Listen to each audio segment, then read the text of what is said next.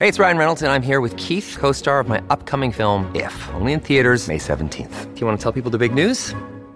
All right, I'll do it. Sign up now and you'll get unlimited for $15 a month and 6 months of Paramount Plus Essential Plan on us. MintMobile.com/switch. Upfront payment of $45 equivalent to $15 per month. Unlimited over 40 gigabytes per month. Face lower speeds. Videos at 480p. Active Mint customers by 531.24 get 6 months of Paramount Plus Essential Plan. Auto renews after 6 months. Offer ends May 31st, 2024. Separate Paramount Plus registration required. Terms and conditions apply if rated PG.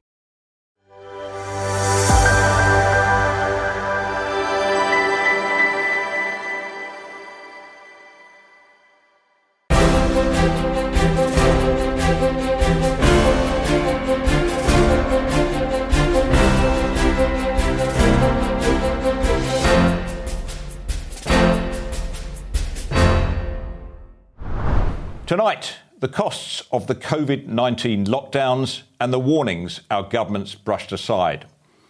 I'll be joined from California by Dr. Jayanta Bhattacharya, a leading critic of the COVID-19 lockdown policy. He'll be describing the frightening tactics employed by members of Joe Biden's administration to destroy his reputation. I'll be asking Dr. Bhattacharya why the West, including Australia, tried to fight COVID-19 with authoritarian lockdown techniques pioneered by communist China. I'm Nick Cater, and this is Battleground, coming to you every week on ADH-TV via the dedicated ADH-TV app on your smartphone or smart TV. Also tonight, as Australians join the British in mourning our late Queen, we'll bring you some exclusive polling showing rising support for her son, King Charles III, as Australia's head of state. And I'll be discussing the monarchy's future in Australia and other matters with my regular guest, Amanda Stoker. As we record this episode, Queen Elizabeth lies in state at the Palace of Westminster. Her son, Charles III, is nearing the end of his first week as King of Australia, the United Kingdom, Canada, New Zealand, and other Commonwealth realms. It's a moment many of us hoped would never come.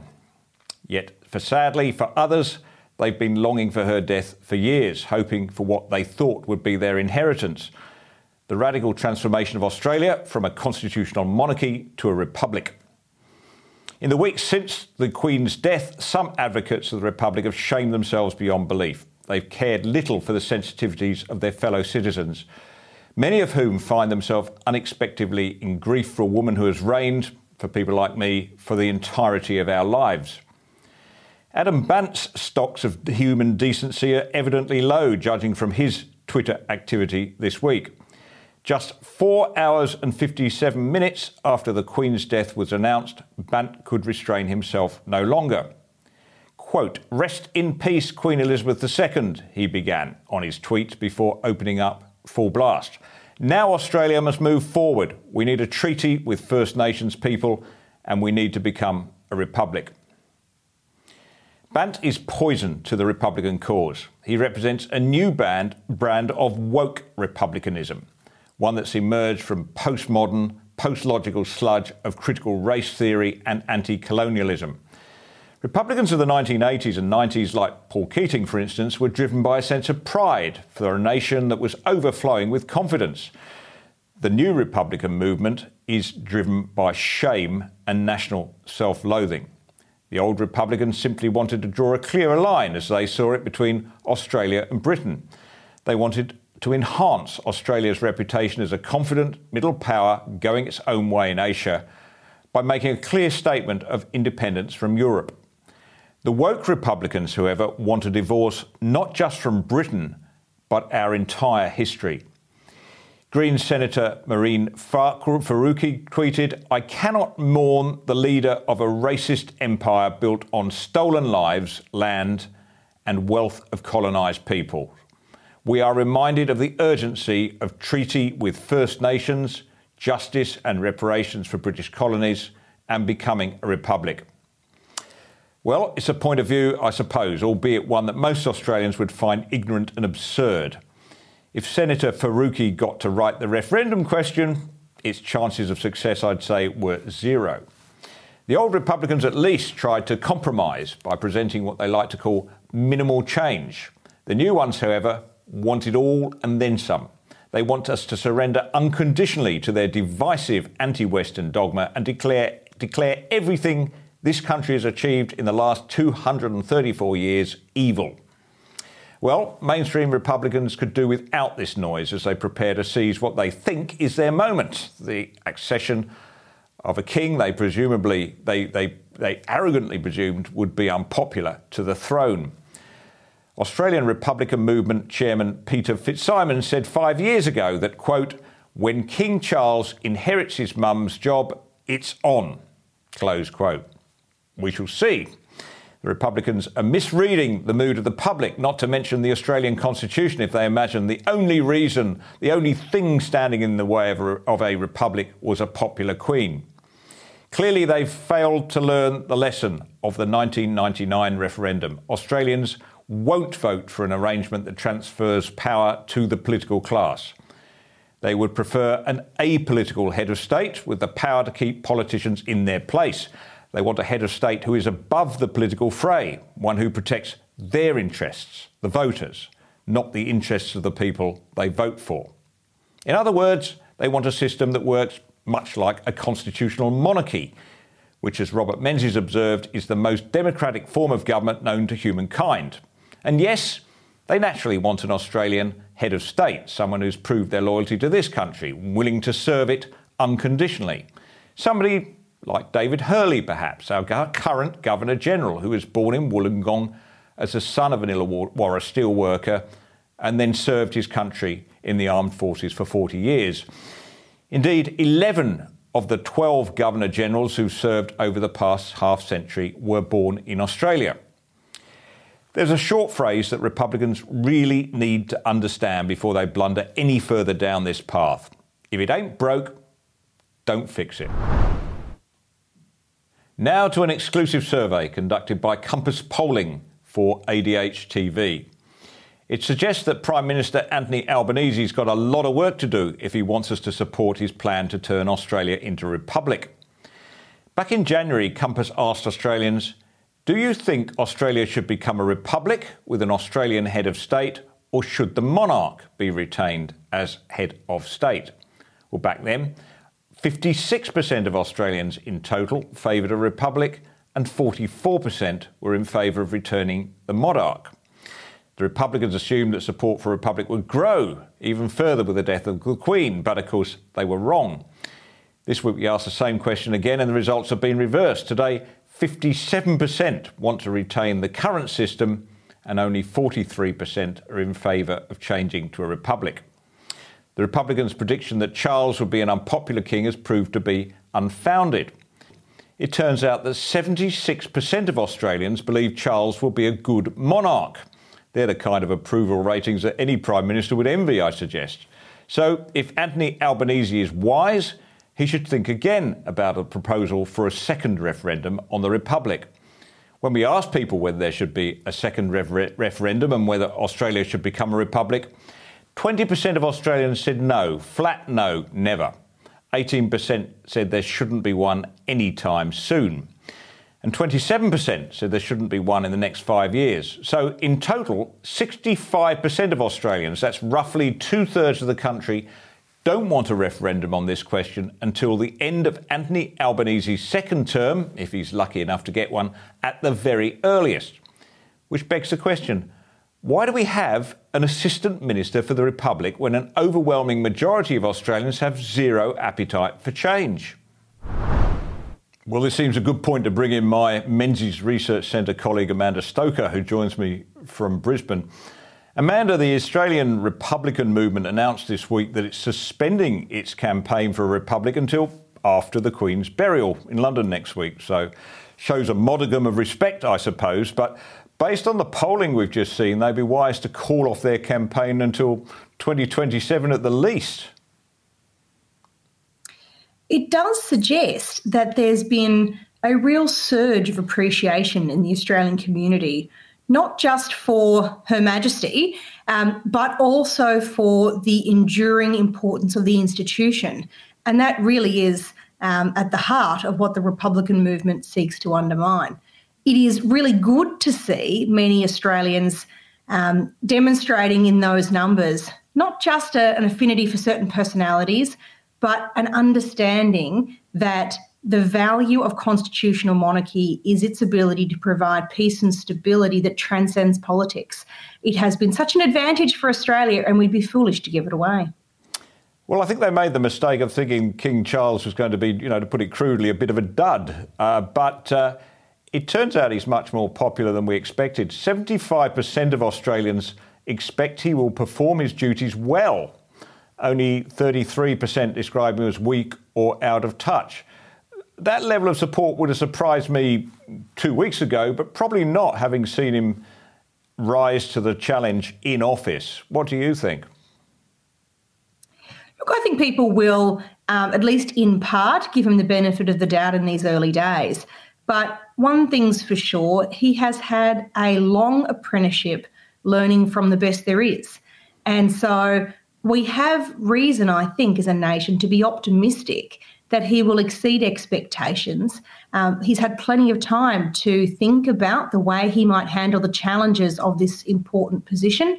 And the early signs are that he is respecting the conventions and traditions of it. Long may that continue. And that's important. We should remember, of course, that his primary role is King of Australia. I gather he also has a minor role, part-time job, filling in as king for various other countries, but we need to think of him as the King of Australia.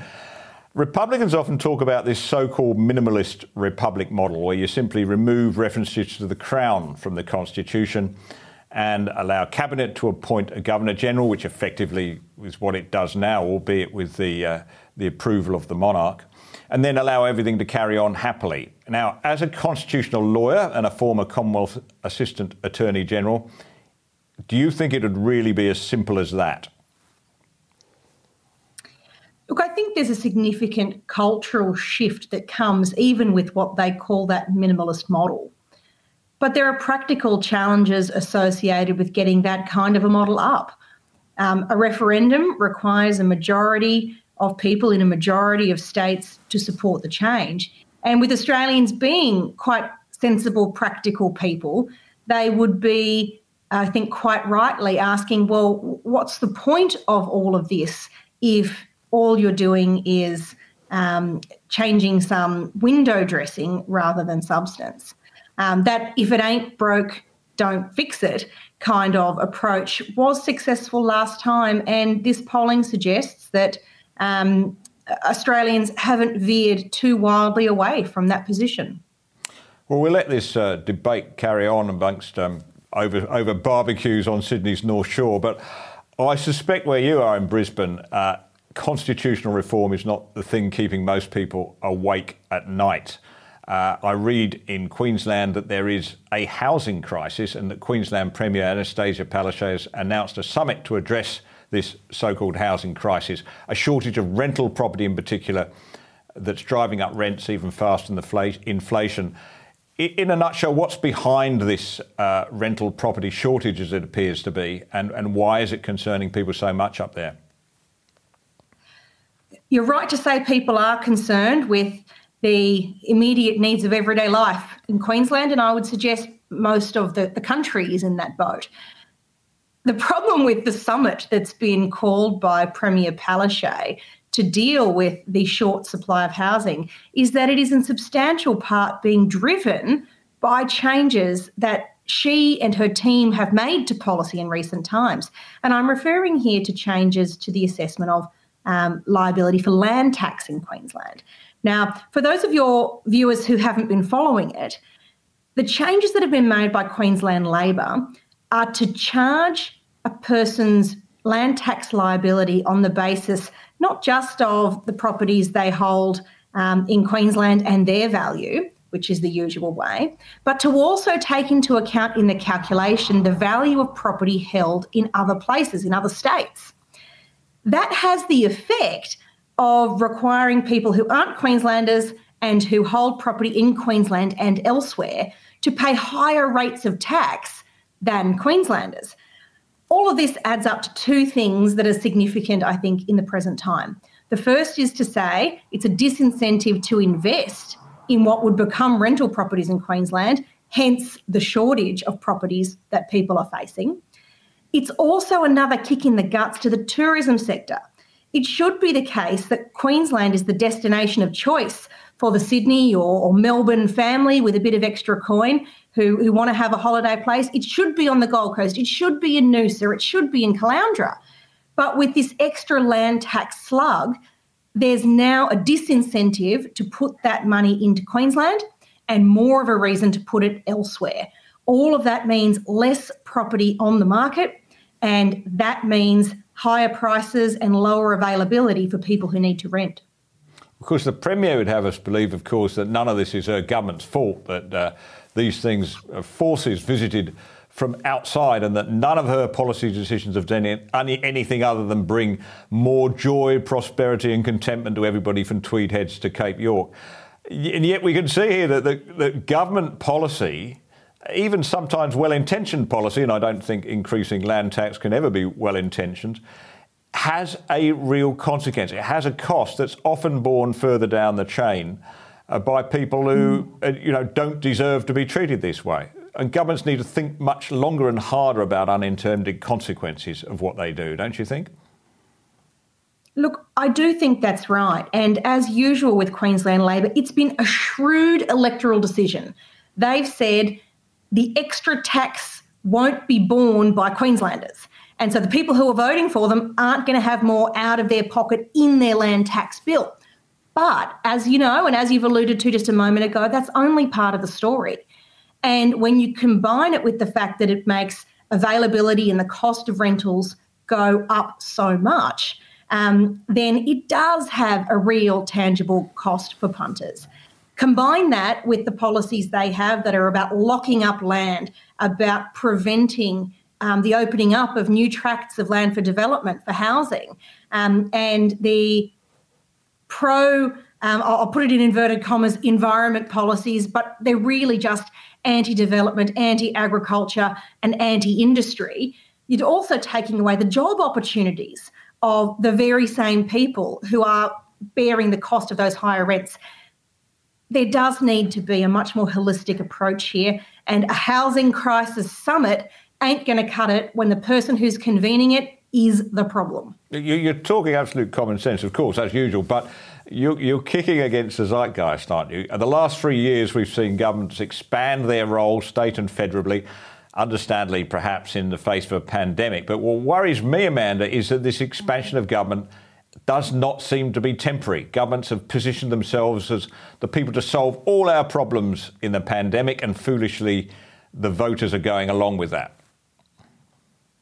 Well, it's incumbent upon people like me to help members of the community understand the dangers that come with that approach. And if that effort isn't successful, ultimately and sadly, Australians will feel in their own life experience the consequence of that overreach. I don't want to be dramatic about that, but whether it's in your pocket, whether it's in your personal freedoms, whether it's in your ability to speak your mind, government overreach has practical consequences in the everyday lives of people like you, me, Joe and Jane, and we can't underestimate the effect that has not just on our economy, but also on our culture and our individual freedoms. Yeah, and if I can quote from Robert Menzies, always the man to go back to on these issues. He said in 1969, "The greatest function of a democratic government is to create a climate in which enterprise will flourish and productivity will increase." I'll just read that again. The greatest function of a democratic government is to create a climate in which enterprise will flourish and productivity will increase. I might, if I was picking argument with the great Sir Robert, I'd say perhaps the greatest function of government is to keep our borders secure and to keep, nasty people at bay. But in terms of running the country, that's it, isn't it? It's not for the government to create the enterprise. It's to allow an environment where individual enterprise flows. Pretty simple, I would have thought. Well, I think government is at its most effective when it sticks to those core purposes, do those few basic but important things well, and the rest flows.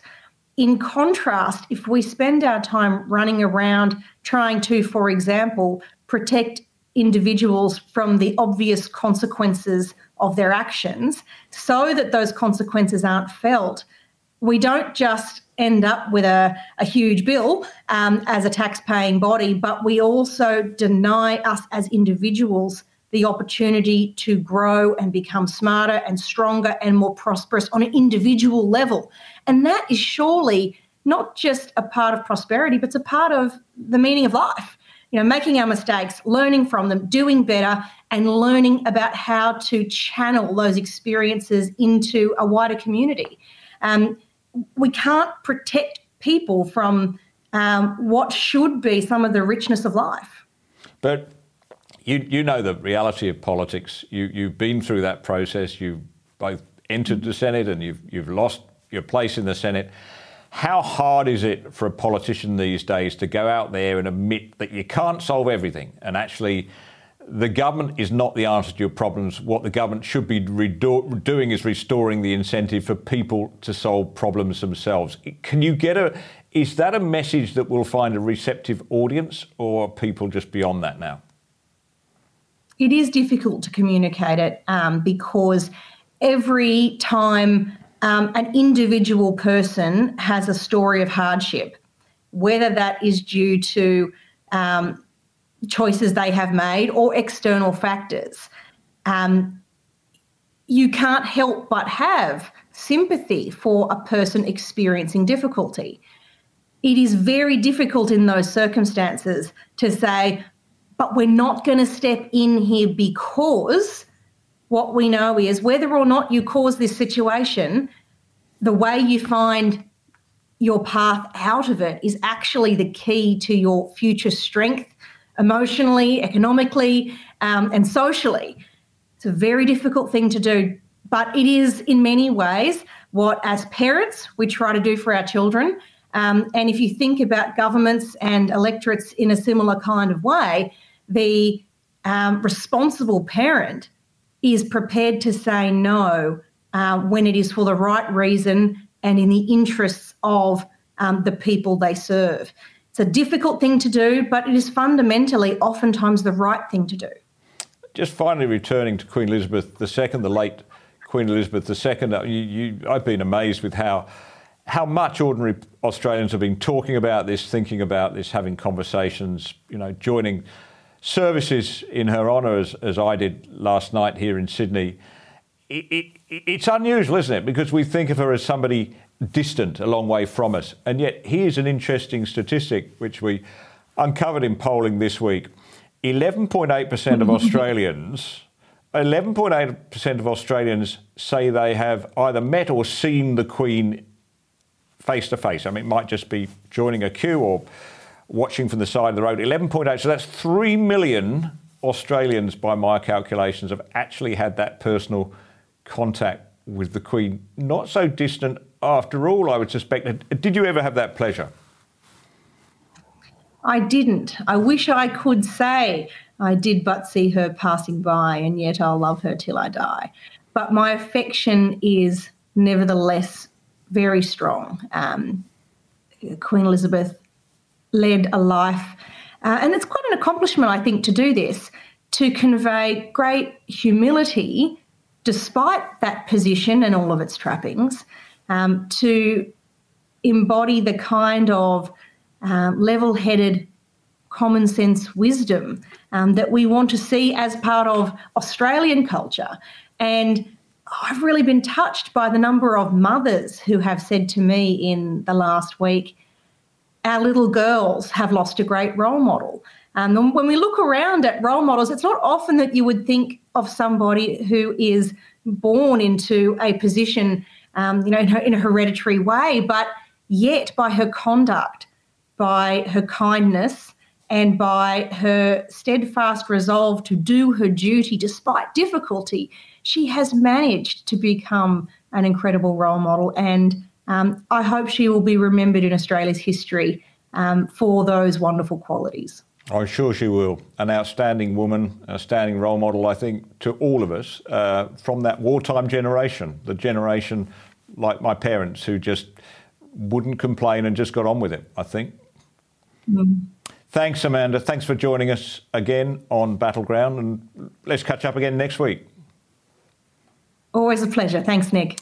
That was Amanda Stoker, former senator and now distinguished fellow of the Menzies Research Centre. You might remember last week I mentioned the gala dinner which the Menzies Research Centre was due to be hosting this week in Canberra to mark the 50th anniversary of the great Neville Bonner's arrival in the Senate. Well, the dinner was due to be held last Tuesday, September the 13th. It was postponed in the light of the Queen's death, and it's been rescheduled to Tuesday, September 27th. And we'd love to see you there if you can make it. Tuesday, September 27th in Old Parliament House from 7 p.m. Amanda will be there along with Peter Dutton, Jacinta Price and a whole host of other people whose names you'd instantly recognise. You can book your place by Googling the Menzies Research Centre and clicking on events. The URL, if you want to take notes, is www.menziesrc.org/events. When it comes to dealing with a difficult challenge, like, say, a global pandemic, it's the easiest thing in the world to be wise after the event. My next guest can rightly claim to have been wise during the event. Dr. Jayanta Bhattacharya is a professor of medicine at Stanford University. He's associate at the National Bureau of Economic Research and director of Stanford's Centre for Demography and the Economics of Health and Ageing.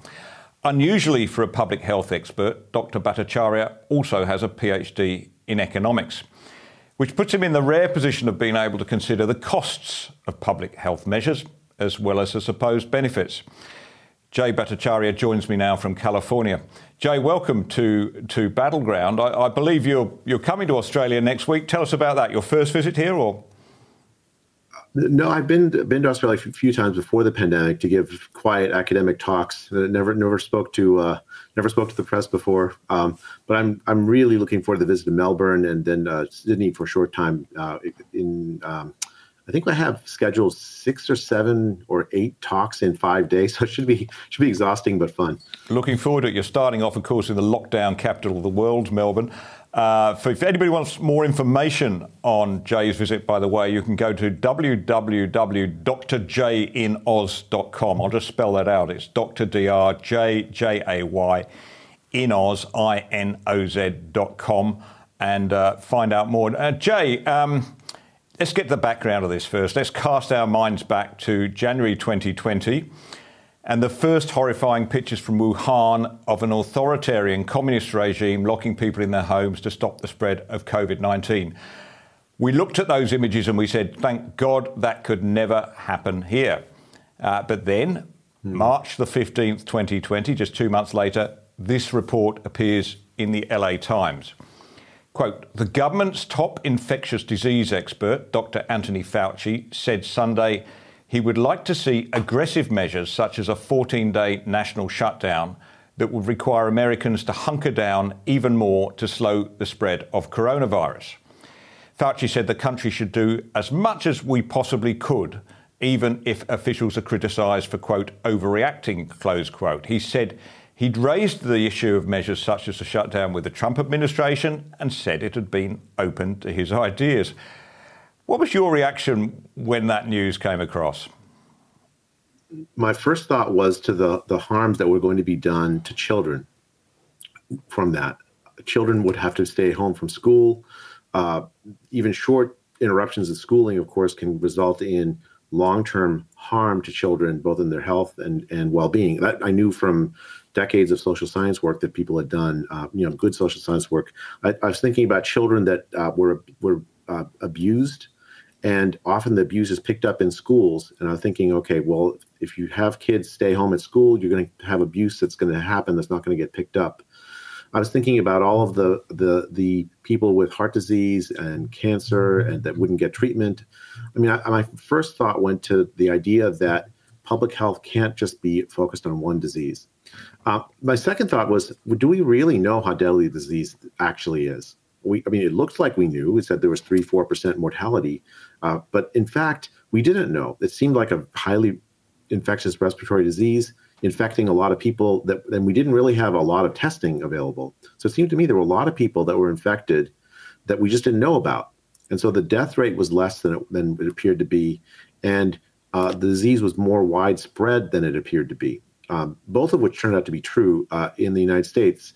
The second actually turned out not to be true in Australia. Australia didn't actually have a lot of spread at the time. in part because it arrived in your summertime when it's COVID low season, whereas it arrived on our winter time when it was COVID high season. Sort of just the geography, I think, set the paths of the United States and Australia down different directions, which is a very interesting thing. We might talk about more about that later, because you raised those concerns you've just mentioned in an article in the Wall Street Journal, in which you point out, of course, that when they talk about, and correct me if I'm wrong here, when they talk about a death rate, the proportion of people that die having caught COVID, they actually don't know how many people have caught COVID. They just know how many people have tested positive. But of course, there's a lot of people out there we think are carrying the virus, probably don't realise it. That was the essence of your criticism, wasn't it? And it's a pretty fair scientific argument, but there was a lot of pushback even then. Yeah, there was. And the way you resolve that kind of pushback is by running a study, which is what I did. I ran two studies, one in Santa Clara, California, and one in Los Angeles, California. Both studies, essentially, the idea was to look and see how many people in the population had evidence of antibodies to COVID. Antibodies, there was some controversy then over whether it induced immunity. Of course, it does. But no one disagreed that if you had a specific antibody, that was evidence that you'd been infected and recovered, or at least been infected. And so we did that. We found 50 times more infections than cases in both cities in California, Santa Clara County, California, Los Angeles County, California. 50 times more infections than cases. That meant that about 3 or 4% of the population had already been infected in early April 2020. That meant the United States was never going to get to zero. The disease was going to spread widely. No matter what we did. It was highly infectious disease spreading outside of our knowledge. Second, it was obviously early, only 3 or 4% of the population. And then third, the death rate was something like 0.2% in the community, 99.8% survival from infection, rather than the 3 or 4% that the death rate that the World Health Organization was suggesting.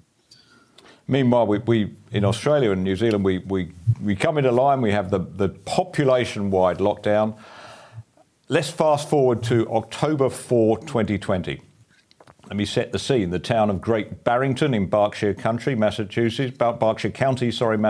Sounds nice. I'd like to go there. 7,000 people, apparently. You gather there with Dr. Martin Kulldorff, a professor of medicine at Harvard University, who is also a biostatistician and epidemiologist, and also Dr. Sunita Gupta, professor at Oxford University, who's an epidemiologist with expertise in immunology, vaccine development, and mathematical modelling of infectious diseases. I say all that just to show the quantity of credentials that you had between you. And together you formulate the Great Barrington Declaration, which said what? It said that there's a 1,000-fold difference in the risk of death from this disease. Older people have a very high risk of death, 4, 5, 6, 7, 8%, depending on how old you are. And younger people, especially children, have a very low risk of death. Lockdowns are incredibly harmful, especially to young people, but really to everybody. The isolation and the dislocation caused by lockdowns, we've already seen it in the 6 months that had passed since the beginning of the pandemic, that lockdowns were harmful. So we put those two together and said, look, what should we do? We should devote our effort and our resources to protecting older people, focus protection of the vulnerable. And then as far as the rest of the population, especially children, don't disrupt their lives. For them, the lockdowns are more harmful than COVID, and it's not ethical to harm them. And so that was the Great Barrington Declaration. Focus protection of the vulnerable, and then lift the lockdowns for the rest of the population. Now, people would still, you tell people don't go visit grandma when the cases are floating around, or if you're sick. I mean, you can give sensible advice and people would still adopt that sensible advice. I'm not saying, we didn't say let the virus rip. We're saying don't impose lockdowns on people that are harmed by them for no discernible purpose. And then eventually what would happen is that a sufficiently large number of the fraction of the population, either with vaccines or with infection recovery, would be infected, hopefully in the low-risk population, such that the disease, although it still could spread, reduced its lethality and harm. Herd immunity would be reached. That was the Great Barrington Declaration. So that declaration gets coverage right around the world. Not in the mainstream media, of course, not here in Australia at any rate, but on a network of websites, social media pages, podcasts and so forth, that we'd learned by then was where the real news was to be found. Here in Australia, I read it with a sense of vindication because a targeted lockdown and the end of emergency regulations was exactly what we'd called for at the Menzies Research Centre in a report 3 months earlier, a report, I must say, that had been studiously ignored. Yet rather than debate your proposals, the medical and political establishment in the US, led by Dr. Anthony Fauci, unleashed an extraordinary propaganda campaign to shut you down. Just let me go on a little bit more with this question to fill in the background. So in January this year, emails are released under Freedom of Information. One from Francis Collins, he's a director of the National Institutes for Health, to Dr. Fauci. Collins describes the authors of the Barrington Declaration, that's you, Kulldorff and Gupta, as fringe epidemiologists. He says your proposal is getting a lot of attention and, quote, there needs to be a quick and devastating published takedown of its premises. Your reaction to that email, you tweeted, now I feel what it's like to be the subject of a propaganda attack by my own government. What was it like? It's absolutely extraordinary. I have to say, because I had long admired both Francis Collins and Tony Fauci. They had led distinguished scientific careers from which I personally have learned and benefited. To have them treat an idea that was so clearly in the mainstream, tens of thousands of scientists, Nobel Prize winners, reasonable people with a tremendous expertise had signed the declaration. Nearly a million people have ended up signing it now. It was clearly a mainstream position, but they wanted to create this illusion that it was a fringe position. Fringe epidemiologist. By the way, Tony, I have a card that it says fringe epidemiologist at the bottom now. Terrific. I look forward to getting one of those next week when you're over here. But yeah, I think the thing is about this is that it showed the desperation because they wrote that 4 days after we wrote the declaration. It was getting enormous attention from people around the world, and they viewed that as a threat to their authority. And so they had to. They had two choices. They could have either engaged in a good faith discussion. Maybe we were wrong. Maybe they're wrong. Maybe we're somewhere in between. It resulted in some change in policy, or they could have mounted a propaganda campaign to try to destroy us. And they unfortunately chose the latter, which is a deeply unscientific thing to do. Not particularly collegial either, I have to say. And then I started getting reporters calling me, asking me why I wanted to let the virus rip. What was it I had against old people that I wanted to let them die? Even though I was calling for focused protection of older people, calling for a conversation about how to protect older people the best. It was absolutely extraordinary. It was a very stressful time. But on the other hand, it I think shattered the illusion of consensus. So many people read it and thought, okay, this is what I was thinking all along. This makes so much sense. And the reason why is because it wasn't even a new idea, Tony. It was an old idea. It's how we dealt with a century of pandemics, respiratory virus pandemics in the past successfully.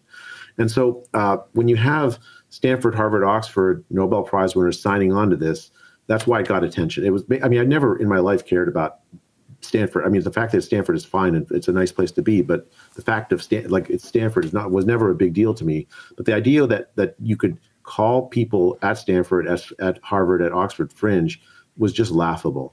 And it shows you the desperation that the scientific bureaucrats had to get their way. They were calling for something extraordinary, and they didn't have the extraordinary consensus that they needed behind it. Well, it felt to me at the time that you were arguing the mainstream public health position. In Australia, we've had some very poor public health campaigns. We've also had some very effective ones. Let me give you one. We had a public health issue in this country some years back with a lot of children who were dying in backyard swimming pools. Now, I think the Fauci approach to that would have been to go and order everybody to close down and concrete over every swimming pool. Instead, we did the sensible thing. We passed laws and enforced laws that made people put fences around those swimming pools, i.e. you protect the vulnerable in that local situation. So there was nothing outlandish in what you said. So How come, can you explain this to me? I really hope you can. How come Dr. Anthony Fauci comes up with what is a seemingly novel policy to dealing with a pandemic back then in March of 2020, which says we're going to lock the entire population down? And not only does that become the gospel in the United States, but essentially the worldwide gospel. It's what we do here. In fact, I think we did it in the city of Melbourne better than any country in the world. Why did that take hold? How did he have so much influence? I mean, I think the original origin of the lockdown was Wuhan, China. January 2020 arrives. The world looks at China. Tony Fauci looks at China and says, oh, this worked. They locked down for a month and the disease disappeared. And they had in the back of their heads this model of SARS-1, where a local lockdown in China seemed to work, make the disease disappear. Although in Toronto, it disappeared without SARS-1, without a lockdown. And so they're looking at that, and they compare against Italy, where there's huge number of cases and a seeming disaster. And for Tony Fauci, that was enough. We should lock down. We should do what China does, no matter what the civil liberties violations, no matter what the harm we did to young people and children, no matter what the harm we did to people with cancer or diabetes or any other health need. None of that mattered. All that mattered was elimination of COVID, eradication of COVID, if at all possible. He was blind to the lockdown harms in March, and he recommended it. And the problem for him was that 6 months later in October, it had obviously failed. The disease was still spreading. The harms of the lockdown were already evident. And yet, if he were to back down and say, oh, gosh, I made a mistake, it would look like he'd launched the world into this horrible error. And, I mean, like a humble person would say, yeah, I made that error. In good faith, it was a mistake. I was wrong. Someone like Tony Fauci, who's been in this high position for 30, 40 years, his reaction was essentially to double down, say, oh, we just didn't try hard enough. The populace didn't do exactly what I wanted you to do. You didn't lock down hard enough. And if we just do that, then the disease will go away. Yep. We went through that here, sure enough. And in New Zealand too, even worse. They were pursuing this zero COVID strategy, although they'd often deny it, but that was the logic of where they were going, right? And so by the end of 2021, we've done pretty well here. Case numbers are pretty low. We open the borders, we relax, and suddenly the case numbers go rocketing. In fact, the case numbers in Australia, I dare say you follow these figures. The number of cases per million population is now higher in Australia and New Zealand than it is in the United States and most European countries. Fortunately, fewer deaths. But that whole zero COVID strategy was a total mirage, wasn't it? From the early days, as you point out, it was impossible to stop the spread of the virus. Yeah, I mean, I think just for one, the virus spreads through animal populations. 80% of white-tailed deer in the United States have had COVID as of the end of 2020. So I think that zero COVID policy was never going to be a permanent policy. Unfortunately for Australia, the early success with zero COVID trapped Australia into a path that made it almost impossible to get out. It even, I think, delayed the vaccination campaign in Australia. So you had the vaccines come available in late 2020, and not until September 2021 does the vaccination campaign really get going in earnest in Australia. Huge delays, and people were, I guess, comfortable with like, oh well, the virus isn't here. Why do we have to rush to get the vaccines out? Imagine an alternate reality where the vaccines had come available in Australia in January, February 2021.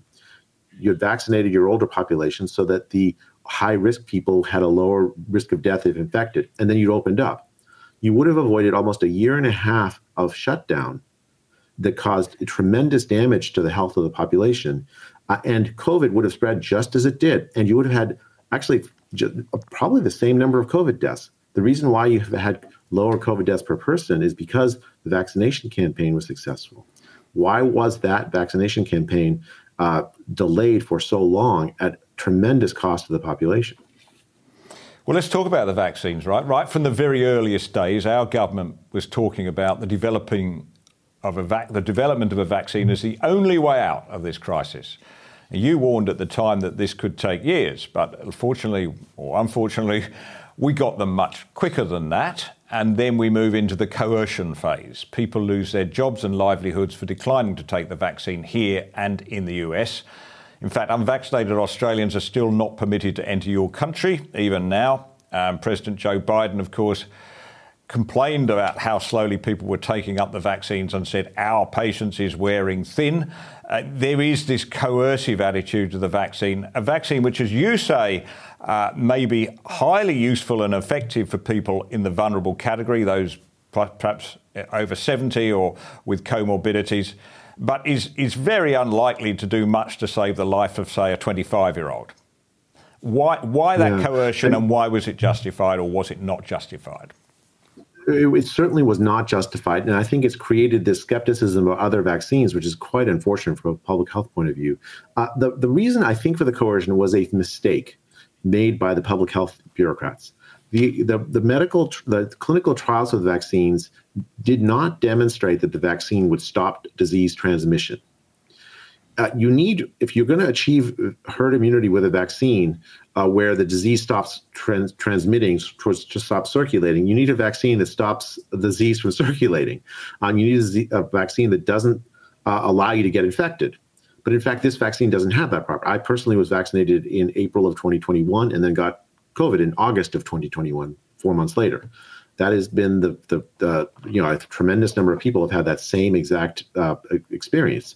But the public health authorities looked at the data and they just made a guess. They said, if we get 70, 80% of the population vaccinated, the disease will go away, it'll disappear. That was just wrong. It wasn't true. That's why they adopted coercion. They had to try to force people for whom the vaccine had very little benefit to be vaccinated in order to get to their herd immunity dreams. Whereas the right way to use the vaccine is focused protection. Protect older people with the vaccine, then lift the lockdowns. If other people want the vaccine then later after that, fine, let them have the vaccine. But it should be a voluntary thing, certainly not a coercive thing. What happened instead is a really heartbreaking creation of a two-class society, a division between clean and unclean, a good and evil almost. And it's led to tremendous discrimination against, people who just were, for whatever reason, skeptical of vaccine or think that didn't think the vaccine would benefit them very much, which probably was true if they were younger. They overpromised, didn't they? I mean, this is the point. We got the very clear impression here. It's actually hard when you go back and look at transcripts to pin this down. But most people here would have had the very firm impression that once the vaccine was there, that would stop transmission. It didn't. Not only that, but then we had to have a booster and another booster until we're about 40% of our body weight is Pfizer, right? That's the pattern we're in, which may be the nature of a vaccine of that kind. But we were never warned about that. And I think people now, because of that, feel less trusting of public health, not more trusting. Would that be fair? I mean, I think that's entirely fair. I think public health overpromised on the lockdowns. They overpromised on the vaccines. And public health used its power to violate the civil liberties of Australians on a grand scale. The right to worship, the right to speak, the right to move from one place to another were all violated. The right to an education, the right to even bury your dead, I think was violated often. For the right for expats to come home and visit family, the right to almost every single basic civil liberty was violated, and even the right to get treatment for cancer, for all these like basic civil liberties that I think Australians take for granted were essentially abrogated in the name of public health. It's no wonder that people no longer trust public health. Jay, we're running fast out of time. I'm looking forward to pick up the threads of this conversation with you next week in the flesh here in Australia. There's a lot we could explore. But just quickly, there's a widespread view here in Australia that however hard things have been over the last few years and however keen Australians seem to be to throw out the last federal government, Australia can take pride in handling the COVID-19 crisis better than most.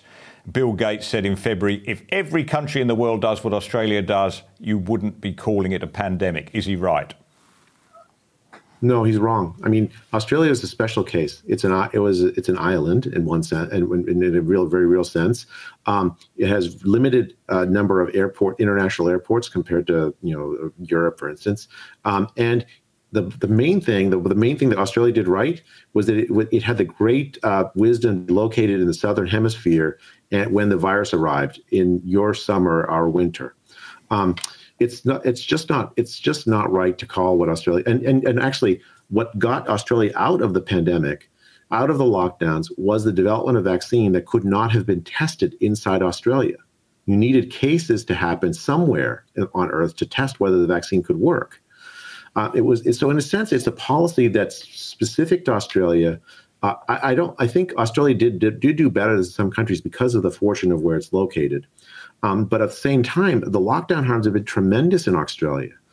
We shouldn't sugarcoat that. I mean, I don't mean to compare it negatively to the U.S. I mean, I think the U.S. also had tremendous lockdown harms. My children didn't go to school for a year and a half, almost. It's just a tragic thing where I think the world handled this pandemic very, very poorly everywhere. Well, Dr. Jay Bhattacharya, thank you so much for your time. We look forward to seeing you next week here in Australia. Thank you. Looking forward. And for more information about that visit, just once again, go to drjayinoz.com, www.drjayinoz.com. Thank you for tuning in to Battleground in this historic week for the Commonwealth, as we remember with fondness Her Majesty Queen Elizabeth and proclaim our new King, King Charles III. If you have anything you'd like to share, please don't hesitate to email me at nickcater@adh.tv. That's nickcater@adh.tv. Well, you had a lot to say about the current push for a republic, which is a rather timely discussion that we touched on last week.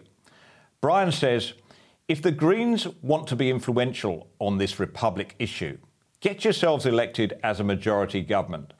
Stop sniping from a very small minority believing you are important. Well said, Brian. The Greens won just 13% of the vote at the last election. Let's remind ourselves, although you wouldn't know that if you followed the saturation coverage of every Green utterance on our taxpayer-funded ABC.